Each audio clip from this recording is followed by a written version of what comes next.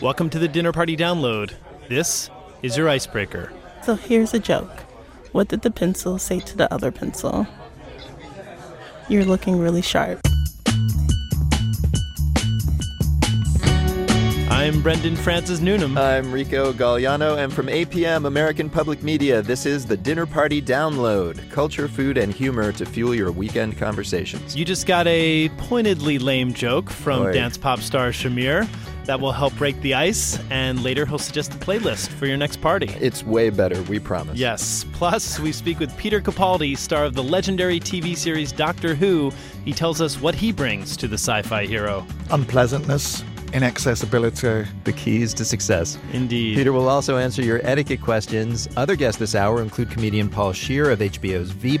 And if that lineup seems familiar, that's because this is an encore broadcast of an episode we first aired in September 2015. So cast your mind back to a time when Americans didn't really pay much attention to elections in France. And when, as at any party, we kick things off with cocktails.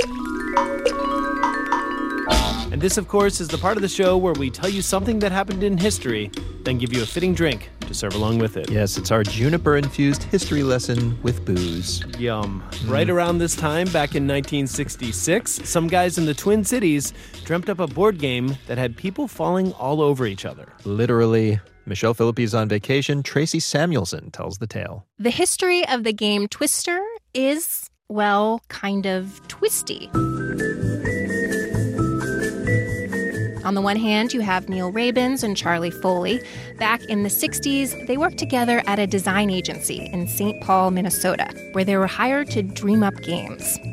At some point, they tossed colored pieces of paper on the floor and realized a mat of colors could be the game board, with the players themselves as pieces.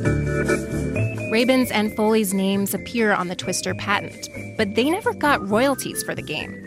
Those went to Reynolds Geyer, their boss, who says he got the original idea for Twister while working on a promotional display for shoe polish, featuring multicolored polka dots. Whosever idea it was, everyone involved predicted the unique game would be a big hit. So they were shocked when stores like Sears wouldn't feature it in their catalogs. In an era when dancing was the only acceptable way to touch in public, retailers were wary of selling, quote, sex in a box. So sales were slow until May 3rd of 66. That night, millions watched as host Johnny Carson on The Tonight Show played a round of Twister with his sexy guest, Ava Gabor. America was amused and, yes, probably titillated. By the end of the year, 3 million Twister games had sold. Foley went on to design a liquid adhesive remover called Undo. Geyers went on to help develop a little item called the Nerf ball. And America, of course, did not suddenly become one big Twister-fueled orgy. In the 90s, Foley said, quote, once you get men and women into play positions, you forget the sex thing. The urge to win takes over.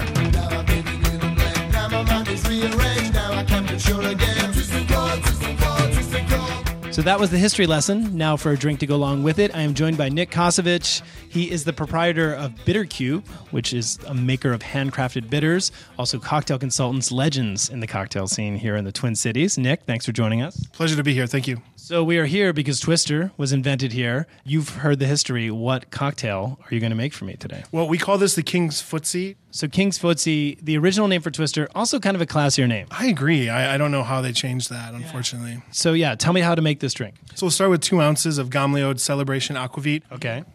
We utilize that in this cocktail due to the Scandinavian nature of the Twin Cities. This aquavit is made here right outside of Twin Cities in New Richmond, Wisconsin.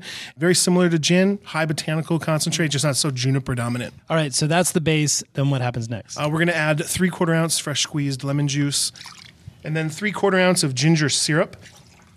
We're going to add some bitters to this as well, kind of the backbone of the cocktail. So these are Bitter Cube Cherry Bark Vanilla Bitters, 2 droppers of that, just to kind of add some depth of flavor. All right.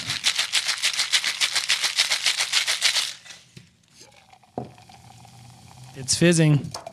All right, so at this point, we have a beautiful cocktail. It's kind of, what color would you call this? Like yellowish, white, parchment-y? And then the real fun twist to this cocktail is that we're going to take different colored oils and put them on top of the cocktail. So we have 4 different oils. We're going to start with the blue. This is pea flower extract, which is very bright, vibrant blue. So we're going to put 1 circle of pea flower oil. It's beautiful. Then we have hibiscus and Aleppo pepper for the red.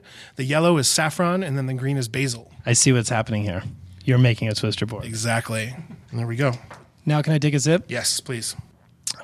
That's fantastic. This is a beautiful drink. It looks like people are going to have to go to our website to see a picture because it looks like modern art. And now it no longer looks like the twister board, right? It's turning into a whole different thing. It becomes a Jackson Pollock painting.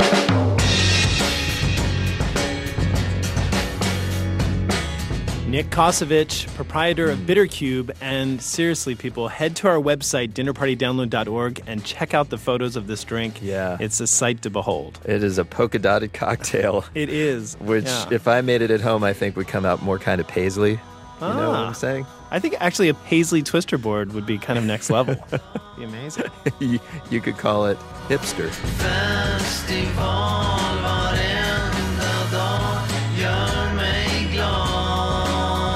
And now, the soundtrack in which a musician DJs your dinner party. And our guest is Shamir.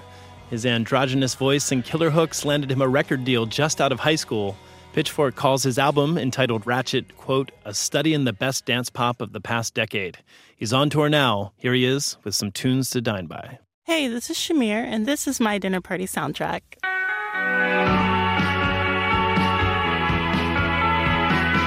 My first song would be Party Police by Always. Walking through the trees, I never really know what's on your mind. Is it ever me or just someone you've left behind? I've actually played this at a dinner party back when I was in Vegas with my friends. Very chill, very mid-tempo song, but it's also not too soft of a song to like fall asleep on your plate.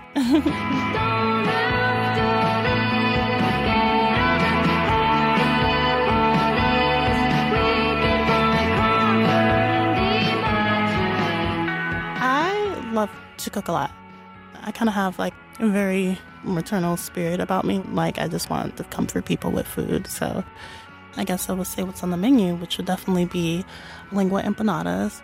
And lengua is tongue in Spanish. So usually that throws a lot of people off. And it's a lot of steps to cook, but it's totally worth it.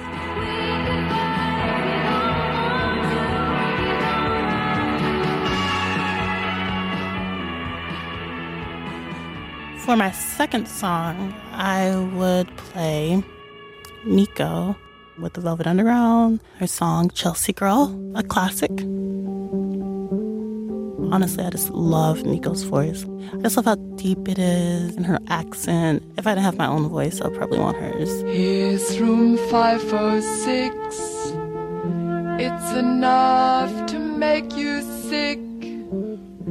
Bridget's all wrapped up in foil. You wonder if... My favorite part of the song, which is funny because it's the part that I read that she hated, was the flute. I think the flute is so beautiful in that song.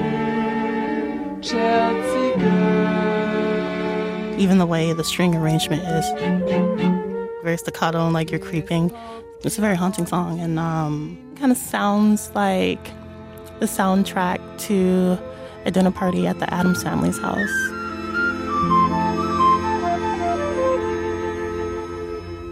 For my third song, I would pick You and I by Wilco and Feist. You and I, we might be strangers, however close we get sometimes. I was working at Ross department stores in the fitting room, so there was a lot of standing around just like listening to whatever they played over the intercom, and that song was definitely on heavy rotation on the playlist. You and I,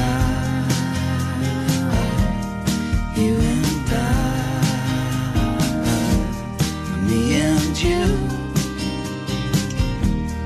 what can we do? I actually remember this one time This one lady was in the fitting room for such a long time, and I almost forgot that she was in there. So I was singing my butt off, but eventually she came out, and I was like, oh my God. She's like, oh, you have a beautiful voice. I was like, thank you.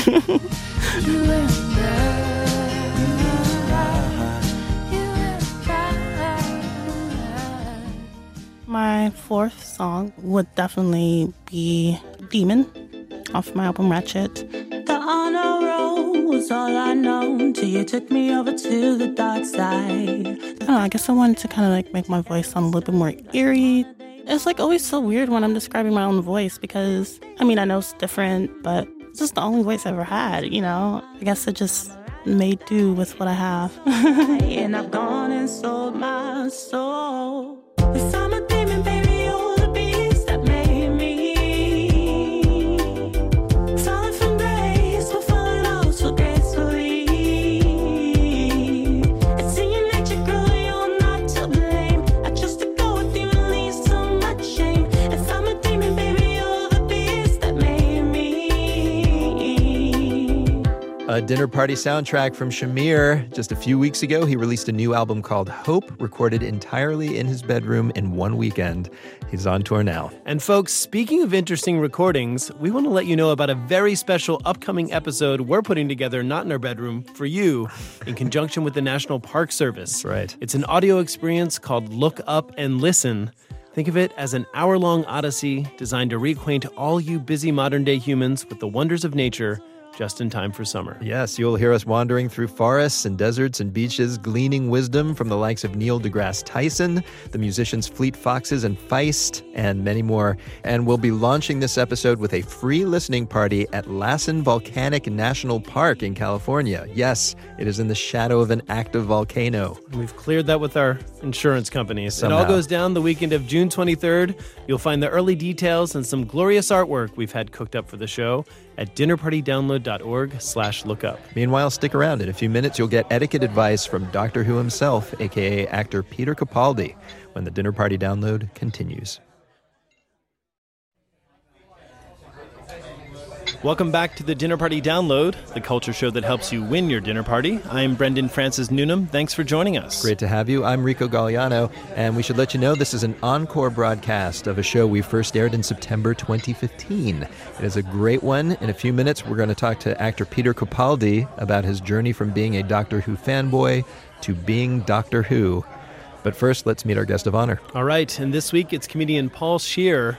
You can catch him on this season of HBO's Veep and on the Hulu comedy series The Hot Wives, which is a parody of reality TV shows. As if you need to parody those things. Yeah. And if that weren't enough, he also co-hosts How Did This Get Made, a podcast dedicated to mocking terrible films.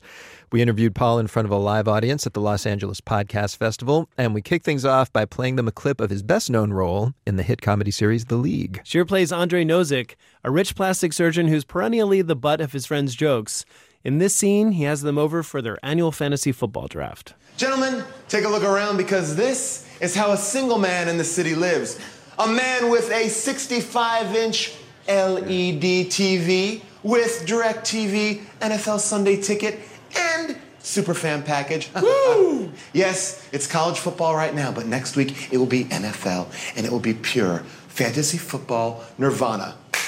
Tiffany, drinks! Ladies, Hired please. bartenders. There you go, gentlemen. How you doing? All right.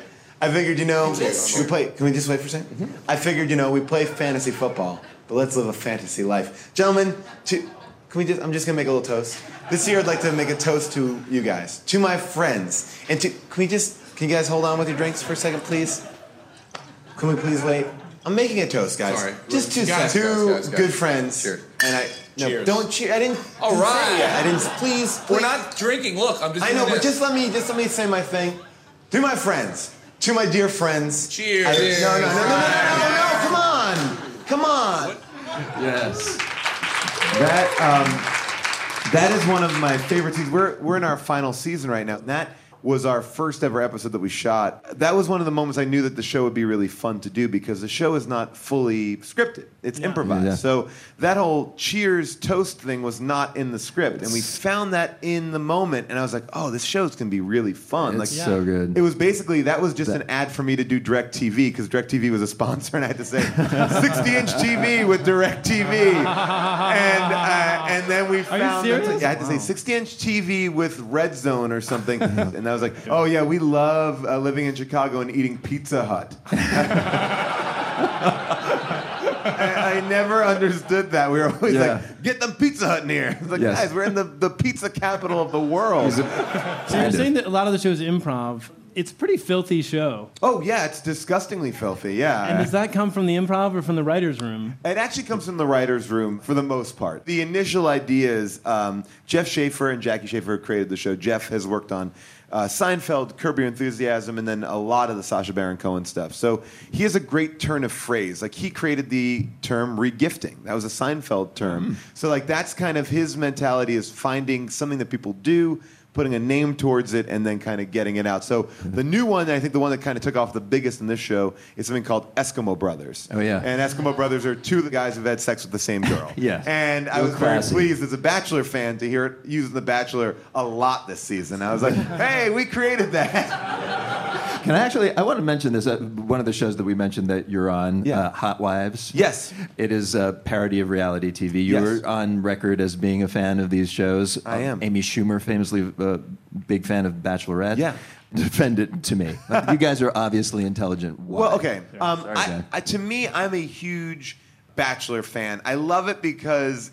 I don't know. There's something so amazing about these people being held captive, and then been given one of the opposite sex. So that person becomes amazing, even if they're not. Like 2 seasons ago, this guy Juan Pablo was like still living at home with his parents, and he would walk into the room, and the women would be like, "Oh, he's the love of my life. I love him all." And they're not allowed any other contact, no social media, no phones. So I think it's interesting from a sociological point of view. These people are subjecting themselves to it. It wasn't like, a van pulled up and someone like pulled someone out of their law firm and like, go do this. That is true. Although, have you seen the TV show Unreal? That sort of, for those who don't know, it's behind the scenes, a fake behind the scenes at a reality TV show. Yeah. And it was produced by a woman who actually worked in that world.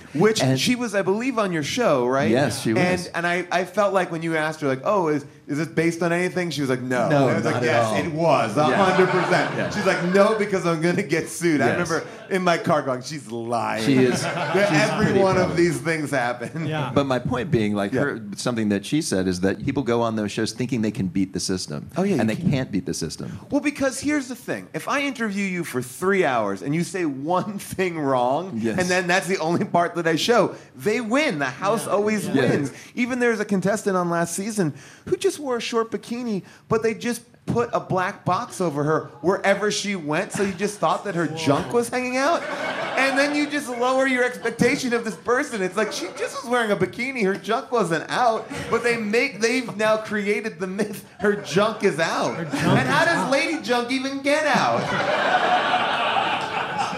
Lady Junk. Yeah. That's another catchphrase. Hey, let's talk about your podcast for a moment, where you talk about bad movies. Yes. What is one of the craziest plots you've encountered?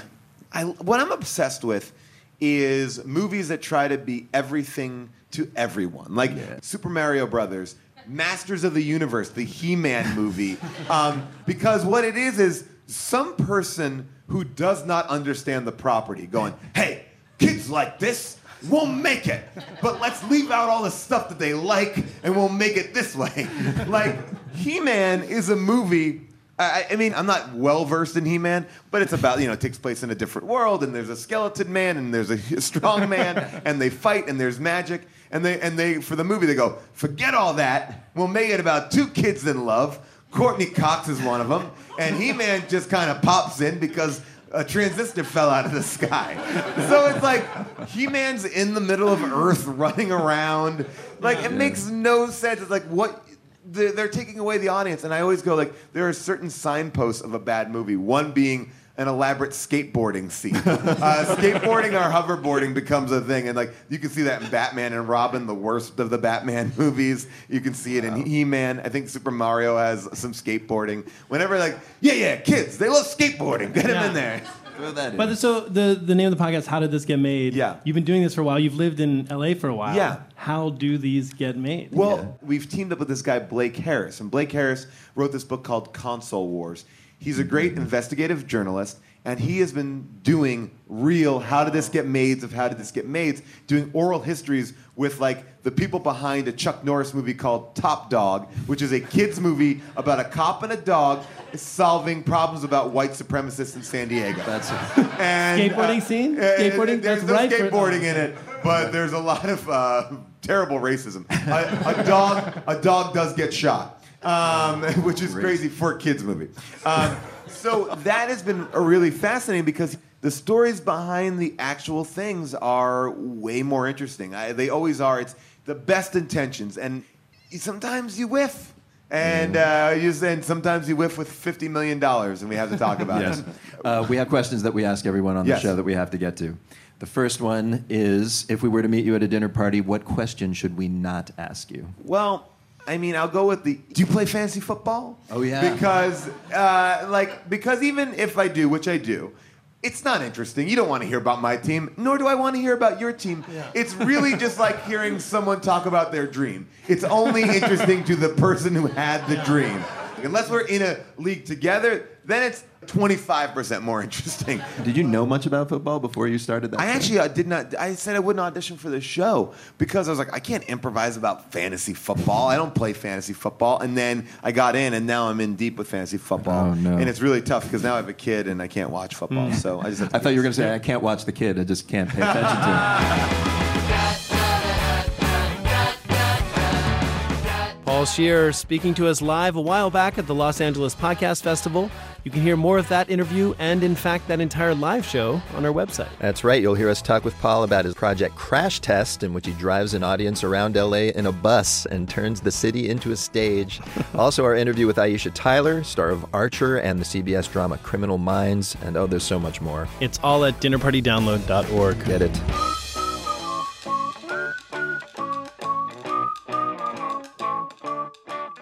And now, it's time for our etiquette segment. Yes, each week on the show, you send in your questions about how to behave, and here to answer them this week is Peter Capaldi. He won an Oscar for directing the short film Franz Kafka's It's a Wonderful Life, but he's best known as an actor. He was in the sleeper hit film Local Hero and became a household name in the UK, playing the obscenity-spewing political spin Dr. Malcolm in the BBC series The Thick of It and in its spin-off film In the Loop. Most recently, though, Peter became the 12th actor, is it? That's right. To portray the title character in the beloved sci-fi series Doctor Who, which has run on and off since 1963. The new season just debuted on BBC America, and Peter, we're honored to have you. Pleasure to be here. Thanks for having me. That's a big resume. I'm older than I look. I have a question. Do you get stopped more for Franz Kafka or Doctor Who? You know, no one stops me for the Franz Kafka stuff. That's a shock. Speaking of Doctor Who, here's go ahead. Short of Star Trek and Star Wars, this show has maybe the biggest cult following of any sci-fi franchise ever. They offer you the role, and what were you thinking? It's a huge mantle. I just laughed. I just thought it was so funny when my agent called and said, "How would you feel about being the new Doctor Who?" And I couldn't stop laughing because I've always loved the show. Yeah. I mean, I grew up with it. It started like when I was 6 years old, and I watched it avidly. And as a kid, I used to write to Doctor Who, and I'd get the actors, would send back letters and signed photographs and stuff like that. And I wrote to them so much that they obviously passed the letters on to the production office. And one day, this package arrived, and it was, can you imagine anyone doing this now? It was scripts, a couple of episodes from the forthcoming season. They sent to you, to a kid. Yeah. And I'd never seen a script before in my life. I didn't even know there was a document, that they used to generate a program. You just thought Doctor Who was a reality show. Well, but it was one of the key things in making me want to be an actor and get involved in the business because I thought this is fabulous. Yeah, what a beautiful thing to give to a kid. What did you ever? When now that you are Doctor Who, did you ever meet up with any of those folks? I met the man who did that. Who sent you this script was a producer called Barry Letts, who's now unfortunately dead, but he produced the show with John Pertwee and Tom Baker in it. Yes. Oh, wow. And I met his unknowingly met his son, who's a wonderful actor called Crispin Letts. And I said to him, that name's a very, that used to be a producer called Barry Letts, who produced Doctor Who.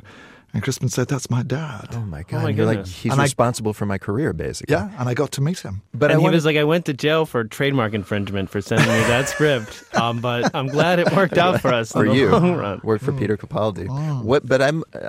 This is obviously something that's hugely important in your life. There's also the opportunity not just to play the Doctor, but also to screw it up. I mean, were you afraid? Yeah, I mean, it's a big show now with a much bigger constituent. It's a bigger product than it ever was before. When I was really into it, it was just this strange little show that was yours and you could get into. Now it's this sort of international franchise. And that's the sort of trick with it, really, is not being overwhelmed by the scale of it and just maintaining a personal and quite sort of intimate relationship with it, What's interesting about Doctor Who is built into the idea of Doctor Who, you're allowed to be different. You don't have to go back and pretend you're the Doctor Who that came before because of this idea of regeneration. That's right. And each Doctor Who can be a different person. Yeah. What did you want to bring to your version? Unpleasantness, basically unpleasantness, inaccessibility. That's kind of true, actually. Yeah. I mean, I sort of didn't want to be trying to get the audience's approval. And it sounds odd, but I thought, this is an alien creature. Doctor Who is an alien, for those who don't know. Yeah, and he has, he's part of a mysterious race called the Time Lords, but he's a rebel Time Lord. I didn't want him to be, a guy, just a guy that you'd bump into and that he'd be... Tom Who?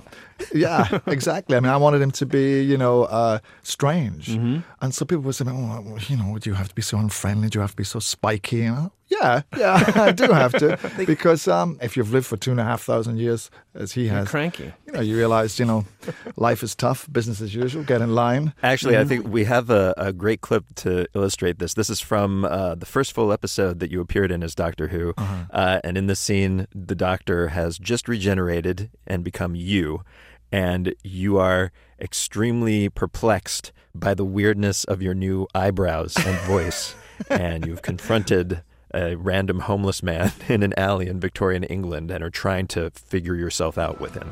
These are attack eyebrows. You can take bottle tops off with these.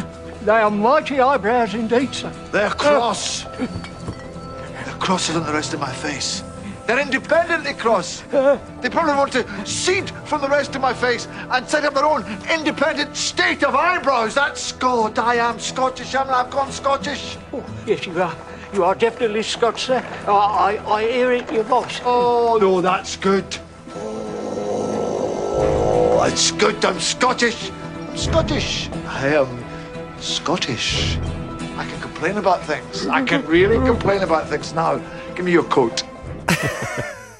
He's confrontational. He's a confrontational doctor. But no, he's a great joyful character. Yes. It doesn't reduce his joy. I mean, I always think he's the kind of creature who would love seeing the sunrise over an empty car park or watching, garbage blow around in the wind, and then also seeing, stars being born in the star fields of Alpha Centauri. He can do all of that stuff. It's not like Star Trek where you've got a battleship in space with all of this military backup and stuff. It's just this guy. He's just like this odd professor at university, wandering and not even looking for adventure, but stumbling into it. So this show has been going on for decades. Yeah. The day it first launched was the day Kennedy was assassinated. That's right, yeah. And then it was delayed. I mean, I don't know all the details of it because I'm not, as I have been told quite tartly by some Uber fans, I'm a fan of the show and not a scholar. Oh, really? Yeah. Oh, my gosh. So I don't know. Because you have this thing called a life. That's interesting. Well, so I have a question. So you're even talking about the division between scholars and fans of the show. My question is,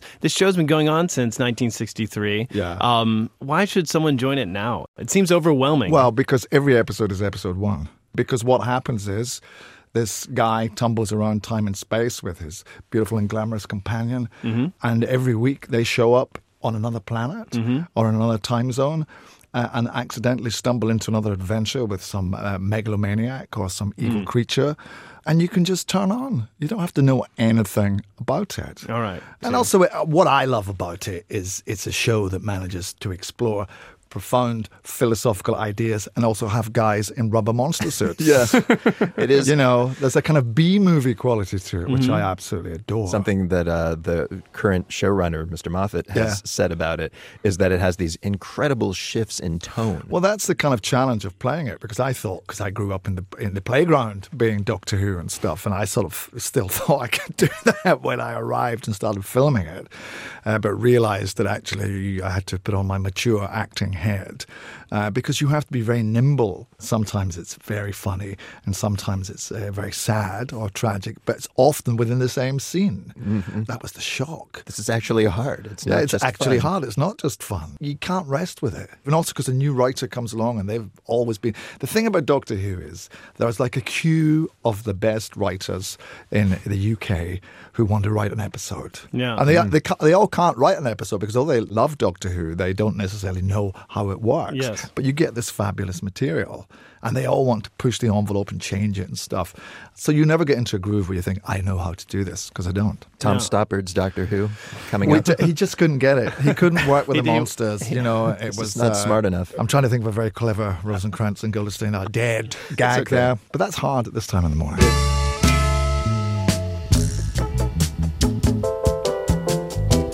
Peter Capaldi, a.k.a. the Doctor in Doctor Who. Yeah. The series is currently in its 10th season on BBC America, and attentive listeners may have noticed something odd about Peter's etiquette segment. Yes, he does have an accent. You got Actually, I was referring to the fact that he didn't actually answer any etiquette questions. Yes. Well, never you fear, ladies and gentlemen. Mr. Capaldi will be back after the break to help you with your problems of politesse. And after that, we'll speak with director Alexandra Pelosi about her documentary San Francisco 2.0. When the Dinner Party download continues.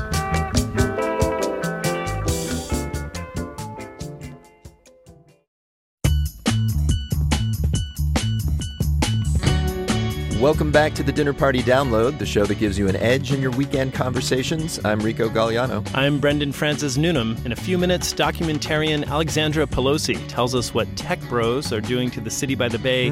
But right now, we've got some more talking to do with this week's etiquette expert, Peter Capaldi. That's right. We just spoke with him about his ongoing portrayal of Doctor Who in the venerable British TV series of the same name.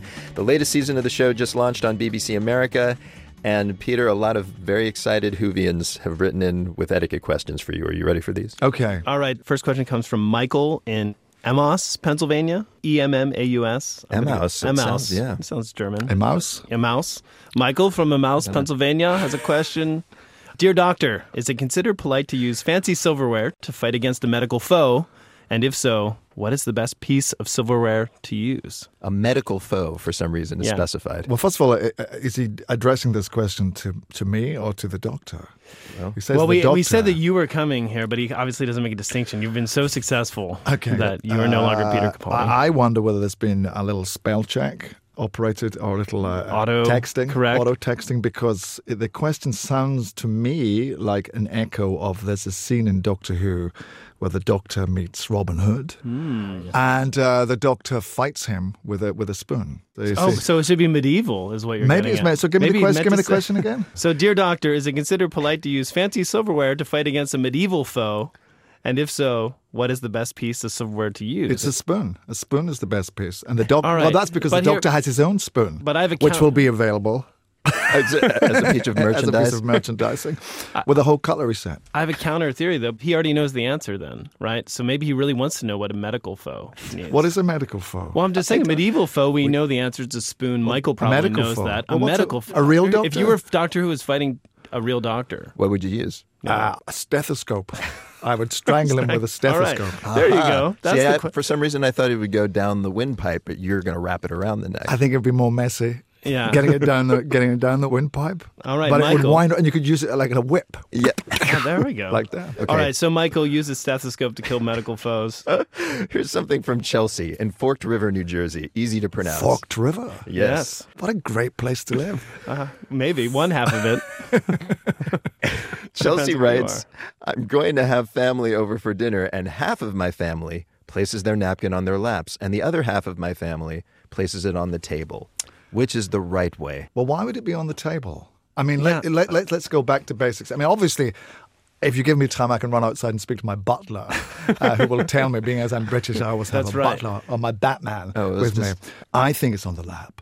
Why Yes. would it be on the table? I know. Maybe it's a little bit, it's quicker getting it to your face if it's on the table. Are they sloppy eaters? But why don't they have the tucking into your shirt option? What's wrong? That's right. Has that not come to No, Fox you're River right. yet? Because if you're in a restaurant, putting it on the table means I'm done. You can take my plate. Oh, is that actually a recognized international symbol? Oh, absolutely. for- It's an for- SOS to All have your right. plate removed. But I would encourage them to tuck in at the neck. Okay. We have a question. This question comes from Bliss in Madison, Alabama. Peter Capaldi. Hi, Bliss. As a Time Lord, Yeah. can you comment on the best way to make an entrance if you're late to a party? Well, I What's would the never best show one? up late. Oh. I think that's very rude. She's asking you as a Time Lord, though. Would a As Time a Time Lord Lord, show? well, I hate parties. Because what's the point of a party? I mean, the Doctor would just say, what a waste of time. Yeah, it Get is. out there and see the stars being born. That's and right. Watch the trash swirl Watch around. go to the Big Bang. Go and see that happen. Yeah. And watch the trash swirl around. I think the best way to show up late is apologetically. Mm-hmm. But obviously, I would arrive in the TARDIS, and that would just be so great and such a... Be pretty impressive. Because that's my time machine, and Yes. it would just... A little gale would blow through the party, and there'd be a swirling noise, be some Yeah. music, some dry ice. I travel with my own dry ice Yeah. now. People would go, wow. Yeah. Who is this guy? That's We don't right. care if he's late. Yeah. He's a miracle. Yeah, and also, that's he right. could say, everybody, come into the TARDIS. I'm going to take you back in time 3 hours, and we're all going to That's show right. up We're all again. going to show We're up gonna on do this time. again. And I won't be late. Yeah. That's right. I And would- every bad conversation you had, we'll just avoid. Yeah. Yeah. Perfect. So that's So the I thing. could- I feel like the TARDIS, you would never be late. You have no right to be late. Well, you can't quite control it. I mean, that's No. the thing with the Yeah, TARDIS. that's true. It malfunctions. Yes. That's true. But he occasionally can make it work properly. But I think that's what you do. You say, All I'm right. sorry I'm late. Let's all come into the TARDIS. Yeah. We'll all come back 3 hours ago, and we can start the party Yeah. again. Maybe Yeah. 3 hours ago, because we can't be sure. Well, we can, but we also can't run into ourselves. Oh, If we okay. all say, So we'll do I'm it 3 not hours for this. ago in France. or something. Yeah, on another All right. planet or something. But if we came back to the same party, we could cause the end of the universe really by running into ourselves. That's like a terrible thing to do at a party, I'm assuming. We could go back to Versailles and ask questions about napkins. They will know. They'll Those know guys for will have sure. answers. They'll have a big solution. They'll have a big napkin hat. I think they'll have a person sitting on their lap with a napkin.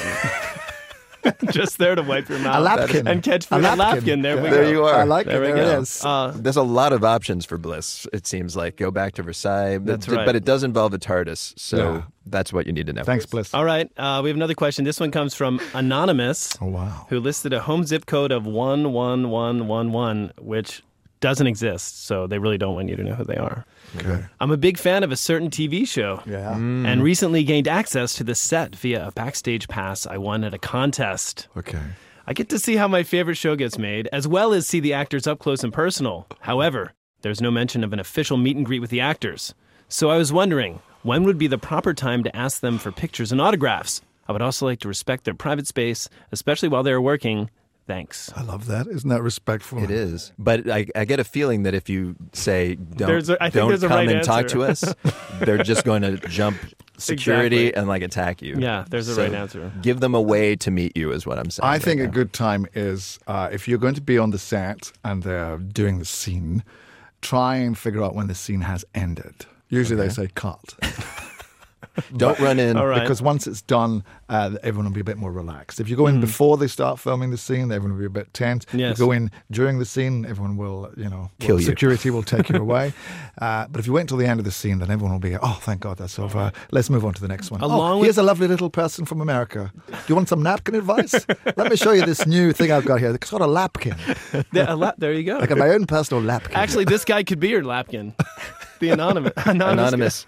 Anonymous, reveal yourself, and you too could be Peter You could be a Capaldi's lapkin. lapkin. It's a new contest. You've done it, Anonymous. Here's the last question from Alex in London, England. Alex says, this is an order to us. Yes. Alex orders us to ask him, that would be you, Peter, ask him what to do if someone rubbishes your favorite thing. For instance, quote, Doctor Who is for kids. Well, I would say, you know what, my friend? Yes, it is for kids. And it's also for young adults. And it's also for hipsters. But it's not for jerks. It's not What for about old normal people? old normal people. Okay. It's for wild, crazy rock and roll people.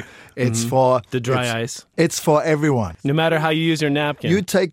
You wipe your glasses and you go up to that guy and you say, Doctor Who, my friend, is for everyone. All right. And you're neither smart nor clever for thinking otherwise. Peter Capaldi, thank you so much for telling our audience, and particularly that gentleman, how to behave. Thank you. It's a pleasure to be here.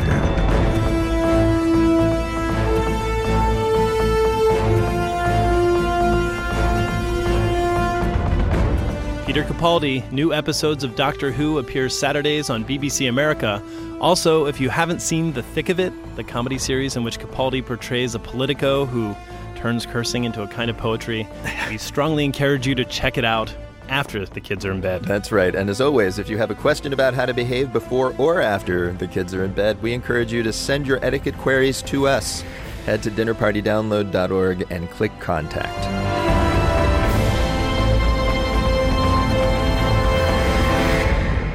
Gentrification is happening in cities all over America, but the most drastic example is arguably in the city of San Francisco. My guest, journalist Alexandra Pelosi, was born and raised in the city by the Bay.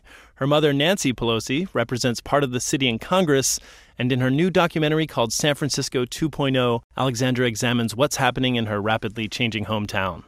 Alexandra, put this in context for us. What has changed the Bay Area? Everybody knows about Silicon Valley. That's this place where all the young techies are going because there's this digital gold rush going on where all the jobs in America have gone to the West Coast. Uber, Facebook, Google, Apple, LinkedIn, et cetera, et cetera. The future of America is coming out of California right now.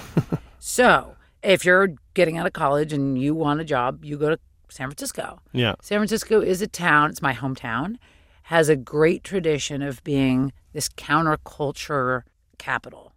There's a lot of great art and music and culture that has come out of San Francisco. And San Francisco has a history of being welcoming to all the, the hippies, gays, anyone who is other has been always been welcome in San Francisco. Yeah. It's like the greatest place on earth, right? However, it's a little small. It's a little too small. 7 by 7, right? Literally, there is not enough space. Yeah. So what you have now is you have these newly minted millionaires who are selling their apps and they're buying up all the real estate. So they're pushing out the middle class.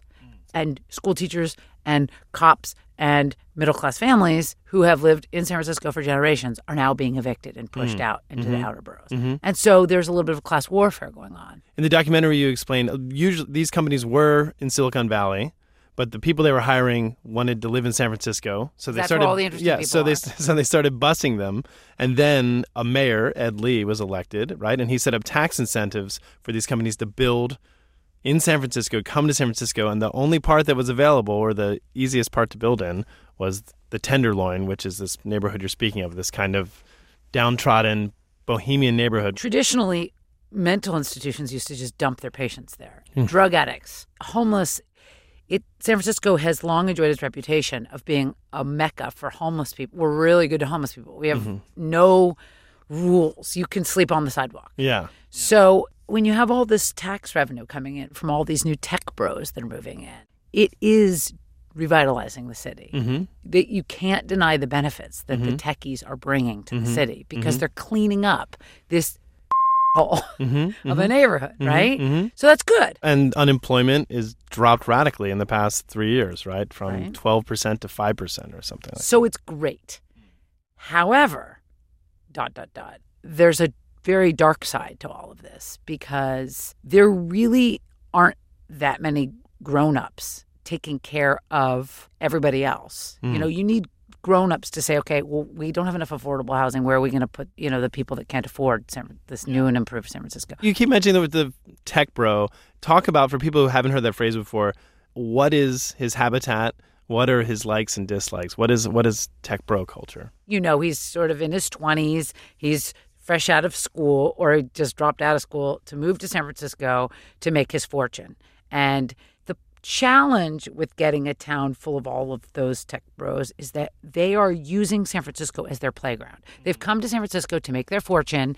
I call it their midnight in Paris moment. They're out all night and they are enjoying the fine city. And the tech bro, he has no perspective about the history of the town where he's colonizing. You sound like a townie who's upset that the college kids come in this fall semester and everything was great until they came. But meanwhile, they're the people that are providing the jobs. And this is totally on point. Yeah. Exactly. And San Francisco is a real small town. So because my uncle was the mayor of Baltimore and my grandfather was the mayor of Baltimore, when I tried telling my uncle about this, he said, every city would die to have these problems. Sort of like you're saying to me, you're a townie. There is a lot of good. Well, and a lot of towns in America are dying. So we should be grateful that they're doing something in California because a lot of our economy is coming, is built around what's happening in California. So it is true that you got to talk about this. It's a little bit like hashtag white people problems. I told my best friend in New York about this, and he goes, oh, they're tearing down the Banana Republic. But it's not white people problems because most of the people you interview aren't white people, actually. They're Latino and they're African American, and they're the people who are in the neighborhoods being pushed out. The white people problem is going to be that there are only white people left. Right. Your family does have long tradition in public service. Your mother's the minority House of Representatives leader. You interview Jerry Brown, you interview Gavin Newsom, like really smart, progressive people who care and want this to stay a diverse place, and yet they haven't succeeded. So what hope do we have? You know what I mean? Like, what hope? Really, like, it's not like you just are... You're looking for me to give you hope? Well, I'm saying you sit at the disappointed. dinner table with people who have power and believe in the ability to exact change, and yet... Well, I have faith in politicians. Most people don't. Most people hate politicians. These are the people that are going to have to come up with the solutions. But people, humans, your listeners, need to actually participate in this conversation because they need to decide what kind of world they want to live in.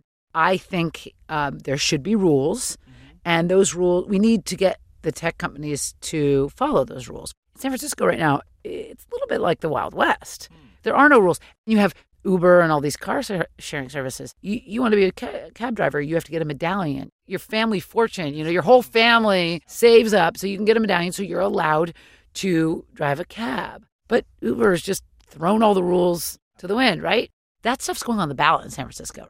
People have to actually say, I think the rules should be... Now, this is just me. Now there are going to be people that are libertarian that say we don't want any rules and we don't want any taxes. Yeah. That's fine, too. Yeah. But then you have to show up and voice your opinion, and then we make the rules.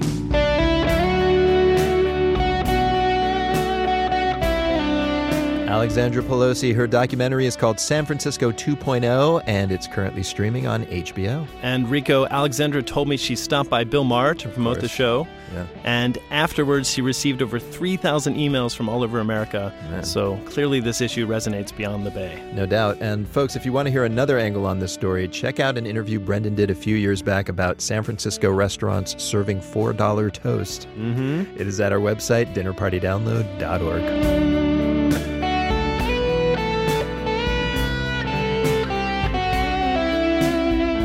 And that's the Dinner Party Download for this week, folks. But don't despair. You can find us online 24 hours a day via Instagram or Twitter. Our handle on both is DinnerPartyDNLD. This show would not be possible without our senior producer, Jackson Musker, associate producers, Krista Ripple and James Kim, associate digital producer, Christina Lopez, intern, Emerald Douglas, and our engineer this week, Brian Allison. And now, before we leave you, it's time for One for the Road, a song to spin on your way to or returning from this week's dinner parties. This week, it's folk musician James Elkington. He's an Englishman living in Chicago, and he's releasing his debut solo album, Wintris Woma, on June 30th. Here's his latest single. It's called Waiting the Vapors. Bon appetit. Waiting, vapors on the corner, rival out like threads of milk. Something we need to aim for. The drinkers rolling home. The drinkers rolling home.